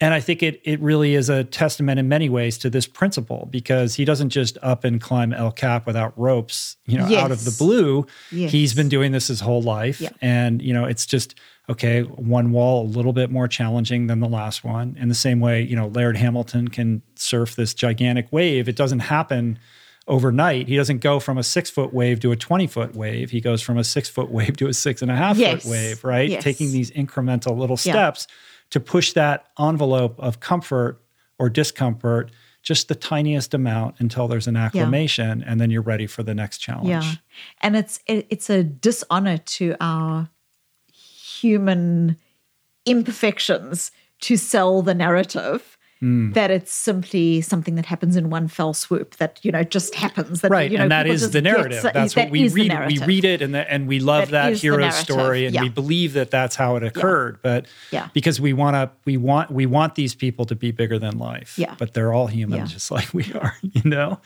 Yeah. It's hard though. How does this work? Have you had any experience working with people in the throes of some form of addiction? Because that throws in an additional variable into this equation. Because if it's a substance addiction, then they're being compelled physiologically in a way that kind of makes it a little more tricky than the average person who's just stuck in a thought pattern. But I think looking at addiction from a broader perspective and as a spectrum, I think on some level we're all addicts. We all engage in compulsive behaviors to some form or another in ways that lead us astray. So is there a tweak on this, or do you have any sense of, would it be the same application if you were like treating somebody who's dealing with something like this? So a lot of these ideas have been applied in, across many clinical contexts, pain, addiction, depression, anxiety, and they are powerful. I think the thing with addiction that you alluded to earlier is that addiction is very often a emotion regulation strategy. What's happened, not in the addiction as it ultimately presents, but what's happened very early on is that it is a way of regulating our emotions. And so, we start being able to pass out short-term strategies that are effective and ineffective, and long-term strategies that are ineffective and ineffective. And short-term strategies that people use to regulate their emotions that are effective, of course, are things like exercise or going to the gym or getting enough sleep. And the ineffective ones are the overeating, drinking. It's all of those kind of things. The long-term effective is when we are starting to face into the situation in a way that is active, that's actually starting to move us into action, and that is direct, that's recognizing the situation for what it is. And so these ideas are absolutely applicable across all contexts, but I think with the additional layer of recognition that addiction has often started early on as a maybe not even thought out, but avoidance strategy of pain. Yeah, of course. Of course.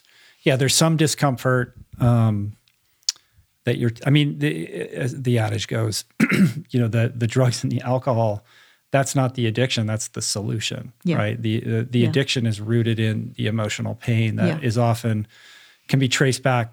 Are you familiar with Gabor Mate and the work that he's done with the early emotional trauma? Yeah, and all of that. Like, so that's that. And then once you get sober, the delusion is that you've solved the problem, but actually you've just taken away your medication. The layers and you have of, to then, then you have to like treat the underlying condition, which is that sense of dis-ease, that emotional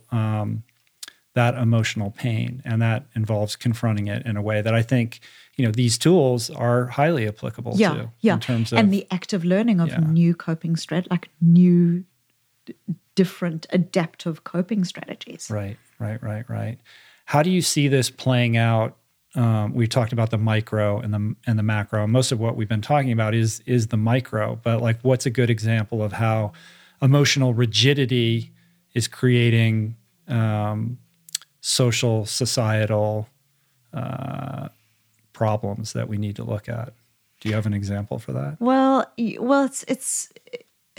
I mean, apartheid is obviously a... Yeah. I mean, I think that there are many examples. There are many examples where our difficulty in even seeing our own pain and being able to recognize our own sadness or anger cuts us off from being able to be empathetic and compassionate to the other. Right, and intimate to the extent that you're capable of with the people that you care about the most. Yeah, right? Yeah. So I think it plays out. I mean, I think it plays out into the way we treat the earth. I think it plays out into the dehumanizing of the other, because when we cutting ourselves off from our own, and we're talking at the extreme here, but if we're cutting ourselves off from our own difficult emotion, or even experiencing this narrative where we're saying things like, well, it's all just about being positive, what that starts to imply is that people who are in pain, people who are in poverty, people who are in discrimination should, just choose a better attitude. Right. Basically, there's this very, very, it is the abrogation of societal responsibility because there's this idea that's baked into a narrative that says that only positive emotions are the ones that matter, and that you should simply just choose your positive emotions rather than be open and compassionate to the fragmented reality of human experience. That the flip side of that is what it then starts to imply is that when people are in, and obviously again this is the extreme, that when people are in difficulty, it's because they've got a bad attitude, because they haven't been able to move themselves into this positive space. Right. And the irony, of course, is that if you can embrace all of that emotional complexity, you could potentially get to a place where you have a positive attitude. Yes. So back to my point, which is that I'm not anti-happiness. I actually think that what I'm talking about is the pathway to authentic happiness. It's an happiness is a tricky word. Anyway. Correct. Yeah. You know what I mean? It's I don't absolutely. even like it. Yeah.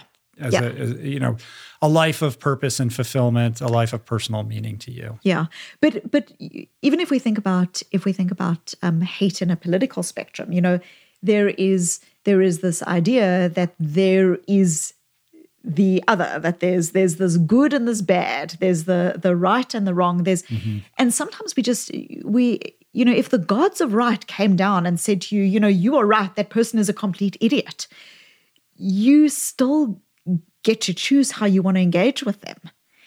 And unfortunately, I think what happens is, in our being hooked and being emotionally rigid about being right, we've lost our ability to have the conversation that really matters. Yeah, and I think in that example that you just gave, to, let's say somebody wronged you and you have justifiable anger or you hold a resentment towards that person, ultimately you're the one who's suffering as a result of that, right? Yes.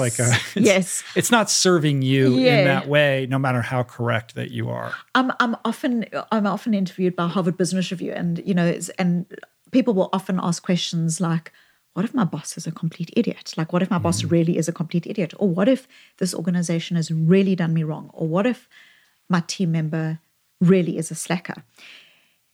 And it just reaches the point, and with complete compassion, you can kind of understand that frustration. But if the gods of right came down and said, you are right, like, you are right, you are being mistreated, you are right. Where does that leave you? Where does that leave you? Is your action workable or is it not workable? Is your action bringing you closer to being the person you want to be? If you are feeling wronged by your coworker and so you disengaging, shutting down in your career, not contributing, how is that serving your career goals? And it might be that, yes, this is a case where you want to make a shift, where you want to make a tweak. But I think, one form of rigidity, of emotional rigidity, is being hooked on being right. Yeah, that's a big one, I think, right? Rather than asking the question of, is my reaction serving what I'm trying to be? In sobriety, they say, do you want to be right or do you want to be happy? Yeah. Right? Yeah. And so, and happy would be recontextualized in your example as, do you want to be right or do you want to live a life in accordance with your values? Correct. Right. Yeah. All right. Well, we got to wrap this up here, but let's just leave the listeners with, some sense of a first step. Perhaps somebody who's listening, the lights are going on for the first time and they're like, oh my God, I've been telling myself this or that. Of course, pick up the book, Emotional Agility, and this will see yourself through and hopefully raise additional awareness around these things. But what is like a first step for somebody who's on the very first page of beginning this process of trying to better understand their motivations and what their values are? Absolutely. So just to sum, emotional agility is the ability to be with your thoughts, your emotions, your stories in ways that are compassionate, curious, and courageous, and to take actions that are concordant with your values.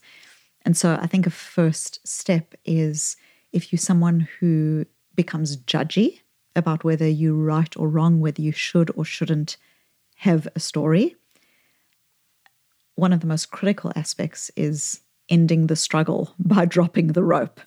And what I mean by that is just making a conscious choice to notice your emotions. It's a great first place to start. Well, thank you very much. Thank you for having me. I'm so glad it worked out. Yeah, it's great. The book is amazing. Congrats on all your success. It's super well-deserved. I mean, what's next for you? Do you feel this pressure now? You got to no. There are a couple of things that I want to. There are a couple of things that I want to do. If anyone, so I want to. Firstly, I want to write a children's book because I just think it would be a beautiful, fun project around some of these ideas. I was interviewed by the New York Times on these ideas as they relate to children, and I want to write a book for kids. So if Jamie Lee Curtis is listening and you want to collaborate on it. She's your number one? Well, I think I just love her work. I love her work. So that's something that I want to do. One of the other things that I'm working on is taking these ideas, and when often people struggle with, how do I actually enact change? Right, like a workbook. I'm stuck. What do I actually do? Mm-hmm. Well, what I'm working on at the moment is designing a computer program. So it's a kind of system-based application where people can input some of the issues that they're struggling with, and we'll answer some questions about that. And what it starts to do is to actually use that information to coach them through the process. So like in an app format. Yeah. So it's a combination of a kind of survey where people are completing information, but it's actually providing evidence-based coaching feedback to them. Cool. So that's what I'm starting to work on. Yeah. And you're on the road speaking all the time, right? I do a lot of speaking, and I do work with Harvard Medical School, and so But those are things that I'm starting to explore now. Awesome. And if people want to connect with you, they're inspired by your message, where's the best place for them to go? Yeah, please do. I love hearing from people. So I'm on all social media. I think it gets out of hand as to what social media is, but I think I'm on everything. But also on my website, the quiz is at susandavid.com/learn. And if anyone wants to connect, there's information on my website as well. Awesome. All right. Thanks so much. Thank you. All right. Bye. Okie dokie, excellent. We did it. I hope you enjoyed that one. Make a point to let Susan know what you thought of our conversation by hitting her up on Twitter at SusanDavid_PhD. And check out the show notes, the links, the resources related to today's conversation on the episode page at richroll.com to more deeply immerse yourself in the world of Susan and her work. And on that note, if you would like to learn more about your own emotional agility, something I highly suggest, check out her quiz at susandavid.com/learn. Once again, there is a brand new and revised edition of Finding Ultra that is now available in the US and Canada. Check it out on Amazon. 35% new material, really proud of it. We have signed copies at richroll.com for all my international friends. We ship worldwide. And I'm really excited about that. I'm excited about this book in general. And I really want to share what I put into it with all of you. And in addition, Plant Power Way Italia, our brand new cookbook, which is amazing, is now available for pre-order. Reserve your copy now from your favorite online bookseller. And if you are a female, make sure to check out my second latest post on my blog for a chance to win a free spot on our upcoming retreat in Tuscany, which is going to be going down May 19th through 26th of this year, 2018. It's an extraordinary $5,000 value. The contest is only open through April 24th, so jump on it now for all the rules and the form to fill out and all that kind of good stuff. Again, it's on my blog, richroll.com, second most recent post. If you would like to support my work, please subscribe to the show on Apple Podcasts or on whatever platform you enjoy this content. As always, it really helps with the show's visibility, extending reach and audience. It helps me book the finest guests for future episodes. So it would mean a lot. It only takes you guys a minute. Doesn't cost you a thing. You can also support the show on Patreon at richroll.com/donate. I want to thank everybody who helped put on the show today. Jason Camiolo for audio engineering, production, interstitial music. Michael Gibson for videography. Theme music, as always, by Anna Lemma. And I've got a new team member here. Michael Gibson took a gig, and I had to find a new video guy. So Blake Curtis is coming on board to handle future video projects as well as the graphic assets, which he put together for this episode. So thank you, Blake. Thanks for the love, you guys. I'll see you back here soon. Peace, love, plants, namaste. Talk to you soon.